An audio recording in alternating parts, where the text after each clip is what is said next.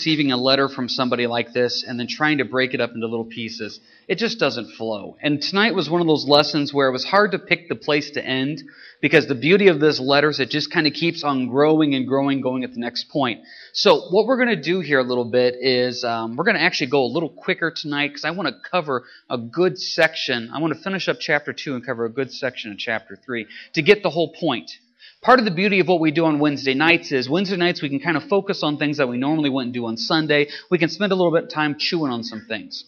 Well, this is going to be a lesson where I want us to focus on certain words as we go through this, and these words will build the picture of what we're going to do here tonight. So with that being said, 2 Corinthians chapter 2, verse 12. It says, "Furthermore, when I came to Troas to preach Christ's gospel, and a door was opened to me by the Lord. I had no rest in my spirit because I did not find Titus my brother, but taking my leave of them, I departed for Macedonia. Now thanks be to God who always leads us in triumph in Christ, and through us diffuses the fragrance of His knowledge in every place. For we are to God the fragrance of Christ among those who are being saved and among those who are perishing. To the one we are the aroma of death leading to death, and to the other the aroma of life leading to life. And who is sufficient for these things? For we are not as so many peddling the word of God, but we have sincerity. But as from God we speak in the sight of God in Christ." Now, what happens when you read a passage of Scripture like that and you read those 6 verses, it just kind of all starts flowing together. So, let's break this down. Let's look at a couple words here. First word you need to look at verse 12 is the word preach. That's the most important word here that's going to set the rest of the story. Preach. That's the reason Paul did these things, was to preach. How many times have we said out here? The 2 W's in life. You're called to worship and you're called to witness. So you are called to be a preacher. And that's what God has asked you to do. The word preach literally just means proclaim. And what are you proclaiming? You're proclaiming the gospel of Jesus Christ. That is why you are here. That is what you're supposed to be doing. And so Paul says, I came to preach. So that's what we're all supposed to do. And to be quite honest with you, as you live your Christian life, if you don't take those opportunities when God gives you to share the gospel, there's always going to be a part of your walk that, to be quite honest, is going to feel a little empty, and it's going to feel a little bit like there should be more. But at the same time, too, I've seen Christians try to force the gospel down people's throat. I know when I first got saved. I got saved when I was a junior in high school. I tell you, that first 6 months, man, I preached to a lot of people, but it wasn't very fruitful. It was just anybody I saw, I was going to push the gospel down their throat. And what happened was, I didn't do the next word. Well, look in verse 12. A door was opened to me. See, that's part of the balance verse. Is you're supposed to preach, you're supposed to proclaim, but sometimes verse 12, the door needs to be opened. And what happens sometimes as Christians is we usually do one of 2 extremes. The door is not open, but we really want to preach, so we just kick the door down and make it work. No fruit comes out of that. Or the door is completely wide open. God is completely opening a door for you to share the gospel, but because of our fears, our worries, our anxieties, we don't step up and do it. So we need to see when the door is open. When the door is open, we then preach. It's that type of balance verse. I firmly believe with all my heart that if you wake up in the morning and you say, okay, Lord, open doors for me today, God will open doors for you to get a chance to share the gospel. And He'll give you the wisdom on what to say, when to say, and how to say it. Sometimes you don't say anything. Jesus is the greatest example of this. Remember when Jesus stood before Herod, and even one time before Pontius Pilate, he had a great opportunity to preach the gospel to the Roman leader of that area of Jerusalem, and plus also the Jewish leader, and Jesus never took advantage of that. Why? Because He knew that's not where the Lord was leading. There were times where I have looked in my wisdom and intellect and said, Lord, this is the time to share. And God says, no. There's also been times in my wisdom and intellect where I've said, Lord, not now. This can't be the time. And God says, yeah, now this is the time. And so I can't tell you when the door is going to be open, but part of the reason why you spend your time in prayer and preparation before you even start the day is to say, Lord, when that door opens, give me the wisdom and the guidance to know it, so therefore I can take those opportunities that you do give to preach. So I encourage you, you're here to preach, and you're here to wait till that door is open. As God opens that door, you want to take it and you want to go with it. But just make sure the Lord's opening the door. Don't kick the door down, but also don't be afraid to walk through the door. Now, what are you going to preach to them? What are you going to preach to them? Well, very simply put, verses 14 and 15 and 16, you have a certain aroma to you. You smell spiritually. That's really what it kind of comes down to. And as you have this certain aroma, depending on your translations, good old King Jamesers there, I think it has like a savor word. My New King James says fragrance. Some of your other translations has the word aroma. There is a certain aroma to you as you are preaching the gospel. Now that's kind of an interesting way to look at it. But you know that word aroma is really interesting because that word aroma really creates certain things in your brain as soon as you have those different type of smells that come to your mind. And you know, we are worked that way. That's just the way we are wired. My wife absolutely hates wearing perfume. She doesn't wear any type of perfume in any way whatsoever. She hates it. So anytime I get one of the boys back, and if I pick up one of the boys and I hold them, and you kind of put your head in them, if they smell very nice, I know that either Grandma Thomas or Aunt Lori was holding them because they have a nice aroma about them. And you have that certain type of thing. Why do gals wear perfume? There's that certain aroma. Well, you have a spiritual smell to you. Now, I don't know what it's going to be, but according to this, it says very simply put in verse 15, your fragrance to those who are being saved. You have a beautiful fragrance to those being saved. There's something refreshing about the body of Christ. When you're walking with the Lord and you come in and you hear the worship, you hear the teaching, you have the fellowship, someone says, I pray for you, you just kind of breathe that in and you're just like, that's what I needed. Lord, thank you for that. Maybe you're going through a tough day and you get a phone call, a text, or an email from somebody saying, hey, you're having a hard time praying. You just breathe that in. Thank you for caring, Lord. And there's that fragrance there of that refreshing. It's a great, wonderful thing. It's an absolutely wonderful thing. But the other thing is, the other side of that aroma, verse 16, to the one, we are the aroma of death leading to death. See, the world doesn't like the way Christians smell. They don't like it in any way whatsoever. And I've shared with you before, half joking, half serious. The best conversation killer I ever have with anybody is as soon as I tell them I'm a pastor, generally speaking, they don't want to talk to me. I could get a conversation going further with them if I told them I push drugs or something like that. They would want to have that conversation. If I tell them a pastor, they just want to stop. Because to the non-believing world, the aroma of Christianity reminds them of what? Death. It convicts them. It condemns them. And so therefore, as you are talking to people, you know if you run into another brother or sister in the Lord, and as you speak to them, you know that conversation is just refreshing and encouraging. And you walk away from that thinking how cool it was to run into another believer. But at the same time, too, if you run into someone who's not saved and the subject of God comes up, verse 16, you can feel the conversation just start changing. And all of a sudden, that great fragrance of life becomes a fragrance of death because they really just don't want to talk about it. You can probably all give examples. I can give examples too of where that conversation switched to the Lord and it just stops. Some of the greatest compliments I've ever gotten as a Christian are times where I was not preaching the gospel, but somebody saw something in my life and said, hey, are you a Christian? I'm not saying it happens that often, but it has happened. And you think, wow, Lord, that's the way it's supposed to be. Is there supposed to be a fragrance about us? As it says there in verse 15, an aroma about us that as you go into work, you go into life, you go into school, people know there's something different about you. And so, hooking on these words, we're supposed to preach, proclaim the gospel. We wait till God opens the doors. And you have to ask yourself, verses 15 and 16, what type of fragrance are you putting out to the world? Is it a fragrance of life, hopefully pointing people towards Christ? Or is it a fragrance of death, which is not necessarily wrong? Because that's that aroma of conviction where the world sees that. But hopefully you can switch that around to being an aroma of life that points them towards Christ. And why do we do it? Because of verse 17. The key word to me in verse 17 is that word of sincerity. Why do you proclaim the gospel? Ask yourself that. If you proclaim the gospel because, well, James, that's just what you said to do. I proclaim the gospel because that way I can tell other people I do it. I proclaim the gospel because, well, I guess that's what I'm supposed to do. I mean, you always tell me the 2 W's, witness and worship. No, you want to proclaim the gospel because of verse 17, because of sincerity. You truly care about these people that you've absolutely never met in your life and you want them to be saved in Christ. You have a sincere desire and heart to see them be saved in the Lord. Turn, if you will, to John chapter 15.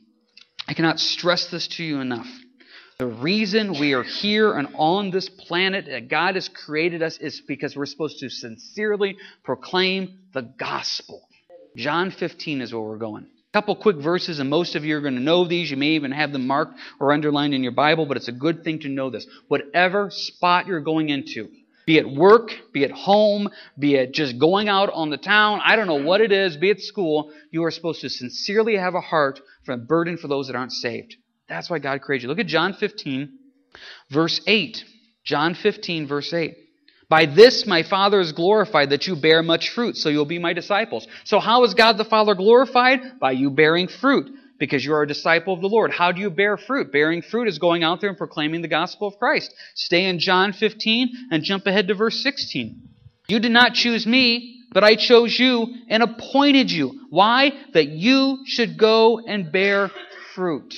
You don't have to go spend money on a book to find out your purpose and why you're here on this planet. You are on this planet because of John 15, verse 16, that you should go and bear fruit. How simple is that? That is why you're here. That is the purpose of your existence, of your life, is to sincerely care for those that are not saved. You know, on the bottom of our bulletin, where is that at here? Our little mission statement of a church, to see people saved and go deeper in Jesus. That's how simple it is. It's just to see people saved and go deeper in Christ. It's to sincerely care. And I got to be honest with you. I have to sometimes do a heart check every now and then in my Christian walk because I become so desensitized to the Word and I become so desensitized to salvation and everything like that that I sometimes forget to have that sincere heart of spreading the gospel. I spread the gospel because that's my job. That's what I do. It will almost become second nature to us where you tell people about the Lord. I was at a situation recently, and there was an older gentleman sitting all by himself. I had time to kill. I'm the type of guy, I'm just going to go over and sit down beside him. Sit down beside him and start talking about things. And next thing you know, I just had a chance to plant some seeds, etc. And so I got done talking, etc. Well, then I started thinking, now why did I do that? Well, I did that because that's just what you do. Wait a second. Why did I do that? I did that because that's what you're supposed to do. I have to stop and say, wait a second here. How's my heart? So I want to, verse 17, preach the gospel out of sincerity. You know, when you look at Christ, his heart literally broke to the point of tears of people that weren't saved. The Bible says that we're supposed to have that same heart and mindset as Christ. And I think sometimes as Christians, especially for some of us that's been walking with the Lord for a while, we become desensitized to spreading the gospel. And I think we need to look at these words like verse 17 and say, okay, Lord, out of sincerity, I truly care for these people and I have a heart's desire to see them get saved in the Lord because, as it says in Ezekiel, God wants no one to go to hell. Ezekiel 33:11, God says, I have no pleasure in the death of the wicked. Lord, I want to have that same heart to sincerely preach the gospel when you give us the open door, and I want to be a fragrance of life to everybody I run into. Now, let's stop there for a second because he kind of changes paths here in chapter 3. Anybody have any quick questions, comments about any of those things? Yeah, John.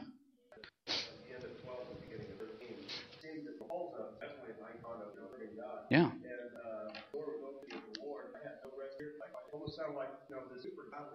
Yeah. Yeah, I firmly believe that if we'd run into Paul, I think Paul was a very emotional man. And emotions are not necessarily bad, but we can tell by looking at Paul, Paul got frustrated very easily. Paul also, his heart broke very easily. We're going to get to a few chapters here. When Paul lists all the things that he struggled with, all the physical beatings he endured, he talked about how his daily concern for the church was heavy on his heart. So I like what you said there, John, because we do see that. I want to preach, I want to have an open door, but yet verse 13, I have to deal with the emotions of life. And you know what's going to happen, and I know what's going to happen. You're going to go in with that mindset of, Lord, I want to be a light and a witness, and you're going to get up tomorrow morning, you're going to share the gospel with that coworker, and you're going to wake up tomorrow morning, you know what's going to happen? You're going to have a horrible headache. Okay, can you work through that? Or you know what? God's going to open a door right in the middle of work, and you're going to say, Lord, anytime but now. Well, the Lord says, and we're going to get to this verse in just a little bit here, God says, if I open the door, I'll give you the strength, the power, and the might to go through that door. He's not going to open the door and not give you the strength to do it. He will definitely do that for you, without a doubt. Anybody else have any quick questions, comments before we move on? Okay, let's see what the next words are. So, how do we do this? How do we preach the gospel through the open door, have the fragrance of life and sincerity? How do we do it? Well, we do it through our lives. Verse 1 of chapter 3. Do we begin again to commend ourselves, or do we need, as some others, epistles of commendation to you, or letters of commendation from you? You are our epistle, written in our hearts, known and read by all men. Clearly you are an epistle of Christ, ministered by us, written not with ink, but by the Spirit of the living God, not on tablets of stone, but on tablets of flesh, that is of the heart. Here's the key word here, this idea of being an epistle letter. This is your witness. This is your testimony. Paul is saying the way you do this is verse 2 and 3. Your life is an open book that is read by people. And this is the thing I see a lot in Christianity. People want to go deeper in their walk with the Lord, but sometimes they have such blatant sin in their lives that people can't see the gospel message being presented because of the way they're living their lives. Being in an immoral way and not what God wants. And I'm not saying that in a judgmental way, but here's the truth of the matter, is you have to stop and say, okay, what's the first thing people see about me? Hopefully they see your walk with Christ. But I've heard stories, and I've known people come up and tell me, the people that get drunk at the parties and try to witness. Oh, come on. What's going to come out of that? Or the person at work that one hand is flying off the handle, words are coming out of their mouth that shouldn't be coming out of their mouth, anger, frustration, and then during lunch break, let me tell you about Christ, how He's changed my life. Wait a second, what is the world going to remember? Or maybe they have a lifestyle or living away or in a relationship that is not godly, but yet they're trying to proclaim the gospel. People are going to say, wait a second, when I look at your life, your epistle written on our heart, that's what's going to come across.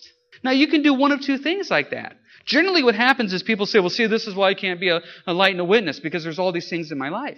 We all have sin in our lives. But yet, if there are things in your life that you know are hindering your testimony, your witness, why would you want to continue in those things? Those are going to hinder your ability to proclaim the gospel, because people are not going to see you as a Christian. They're going to see these glaring things in your life that need to be worked on. Now, we all have things we need to work on. I want to make this abundantly clear. I don't want anybody leaving this message tonight thinking, well, I got so much sin in my life I can't witness. That's not what I'm saying. But if you know there's things in your life that are causing a hindrance, verses 2 and 3 say, wait a second.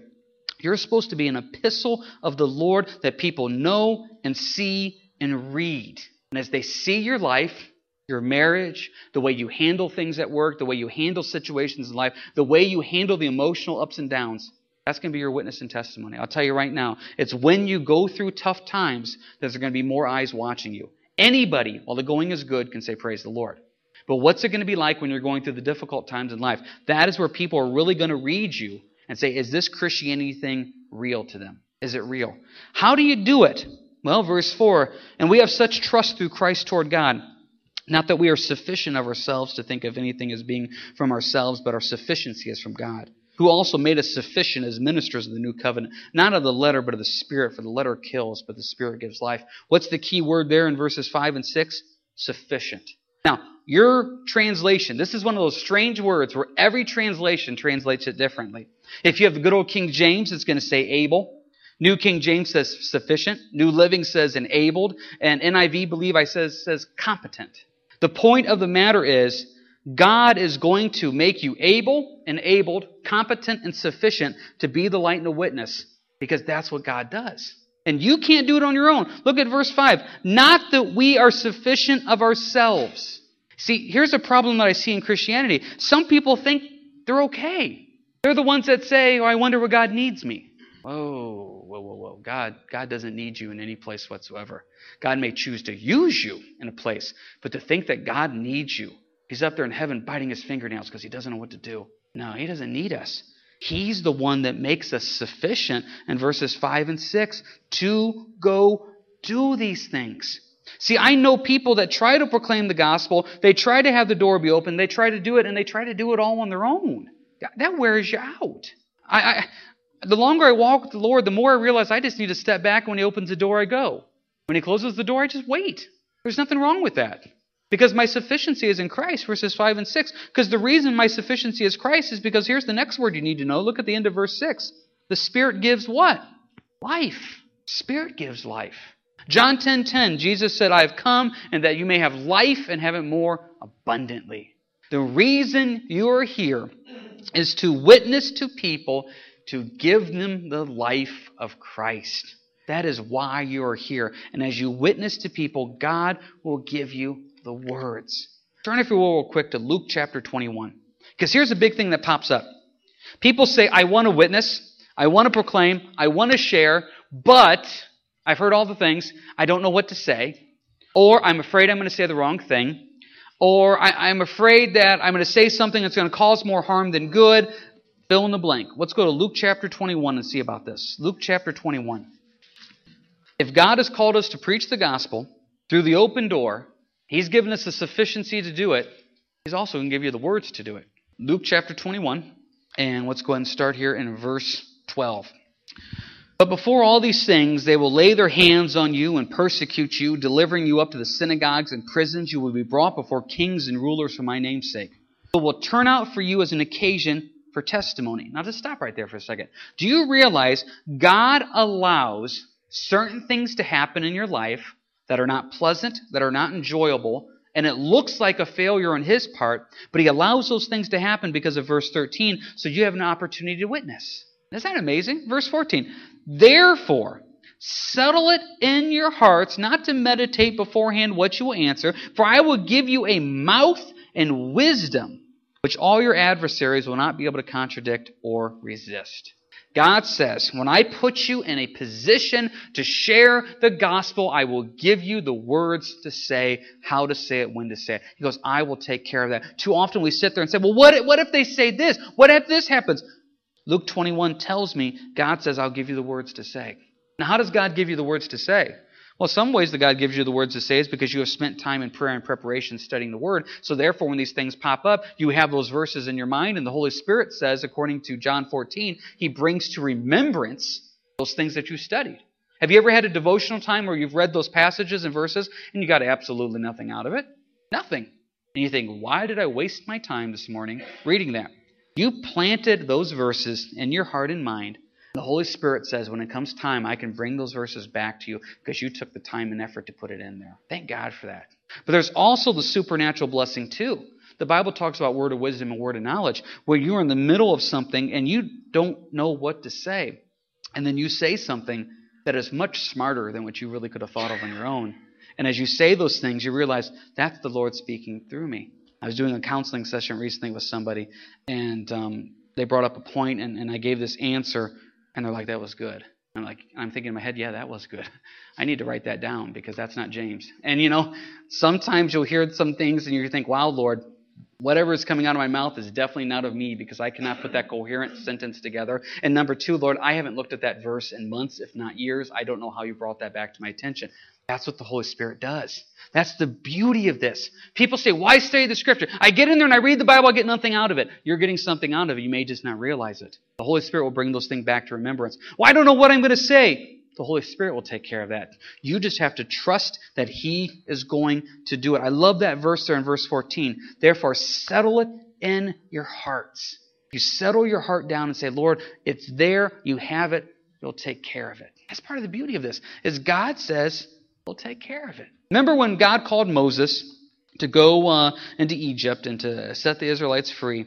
Moses just had excuse after excuse after excuse. And Moses said, my tongue, highly paraphrased, my tongue won't work. God says, am I not the God that made the tongue? He goes, I will give you the words to say.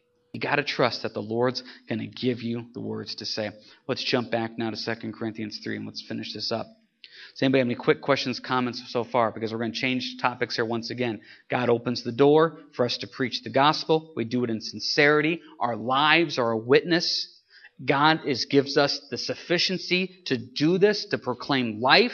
He's the one that gives us the words and how to do it. Any quick questions, comments here before we move on? Okay. Now it kind of changes subjects here a little bit. Back to this whole ministry of death and life. Look at verse 7. But if the ministry of death, written and engraved on stones, was glorious, Old Testament law, so that the children of Israel cannot look steadily at the face of Moses because of the glory of his countenance, which the glory was passing away, how will the ministry of the Spirit not be more glorious? For if the ministry of condemnation had glory, the ministry of righteousness exceeds much more in glory. For even what was made glorious had no glory in this respect, because the glory that excels. Now, a lot of us read those verses and say, I got absolutely nothing out of that. What this is simply saying is this.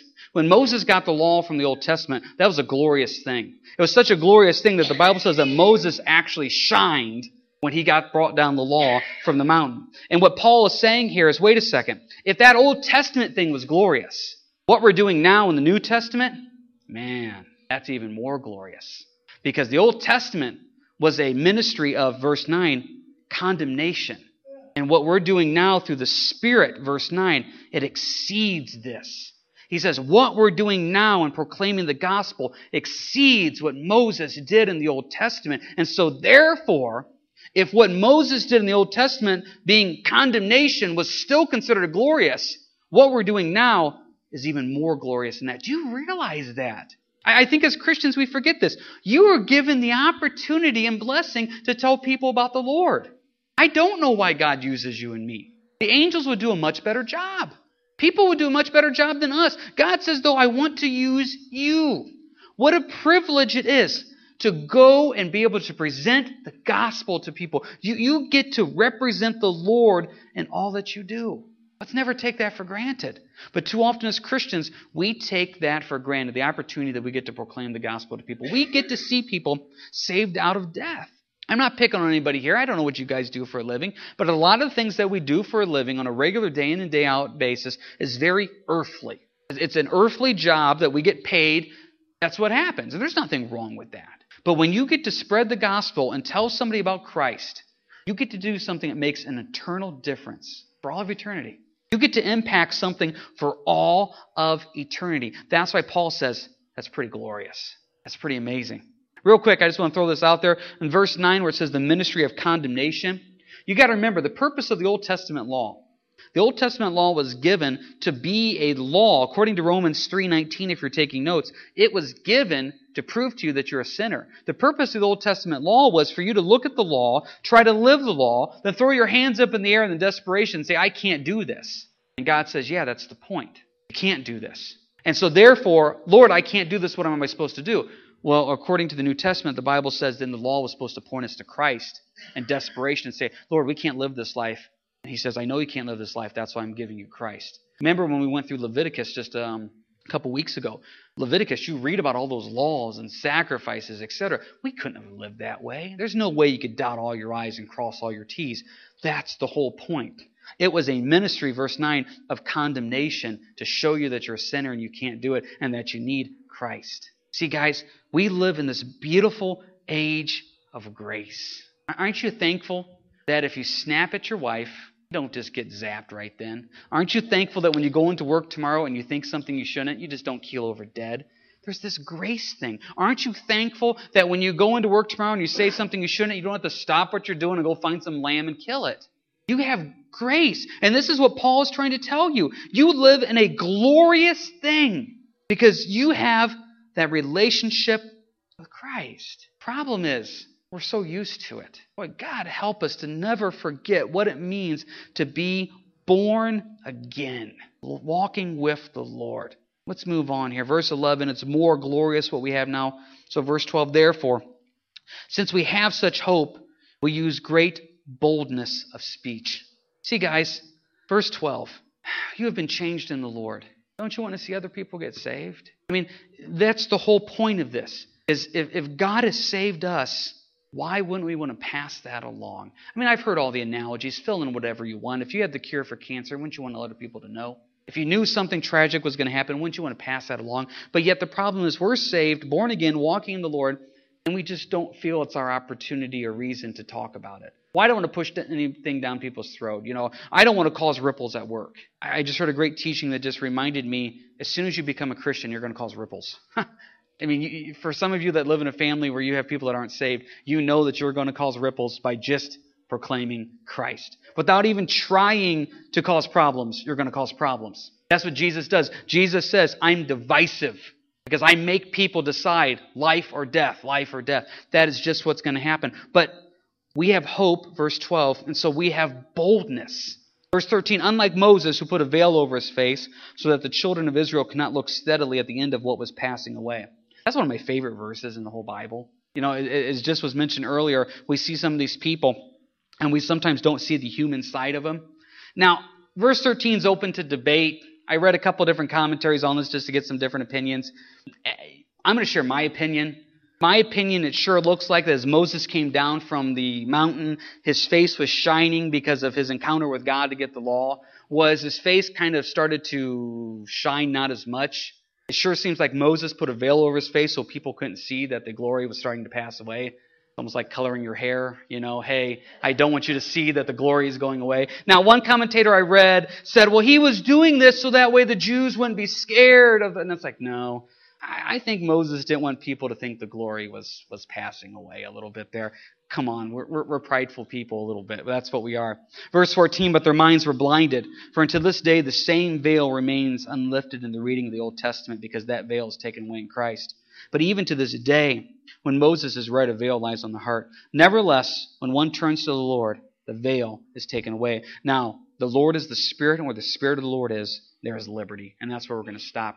Because next week we get into this idea of being veiled. What does it mean? Paul uses this as a stepping stone. Very simply put, why is it when I tell somebody about Christ, do they not just hit their knees right then and accept the Lord? Because they're veiled. They don't see it. Why is it when scriptures are being read, they don't get it? Because they're veiled. That's the stepping stone to next week. But the beginning of this is God has called you to preach through an open door, to spread the fragrance of life out of sincerity, through your lives as an open epistle. God gives you the words and the wisdom what to say, and you're here to do what? The end of verse 6 of chapter 3, to give life through Christ. That is why you are here, is to proclaim the gospel of Jesus Christ to the dying world. To worship and to witness. The next time something in your life tries to bring you down, look at it through the lens of eternity. And you will realize, next to people being saved and going to heaven or hell, so little of what we worry about in this world means nothing. What matters is the eternal destination of the people we live with, work with, and run into. God, help us to take those open doors and to proclaim the gospel of Christ through Him, through His power when He leads us. Anybody have any final questions, comments here about anything we read before we go ahead and close up? All righty. Let's go ahead and have a word of prayer then.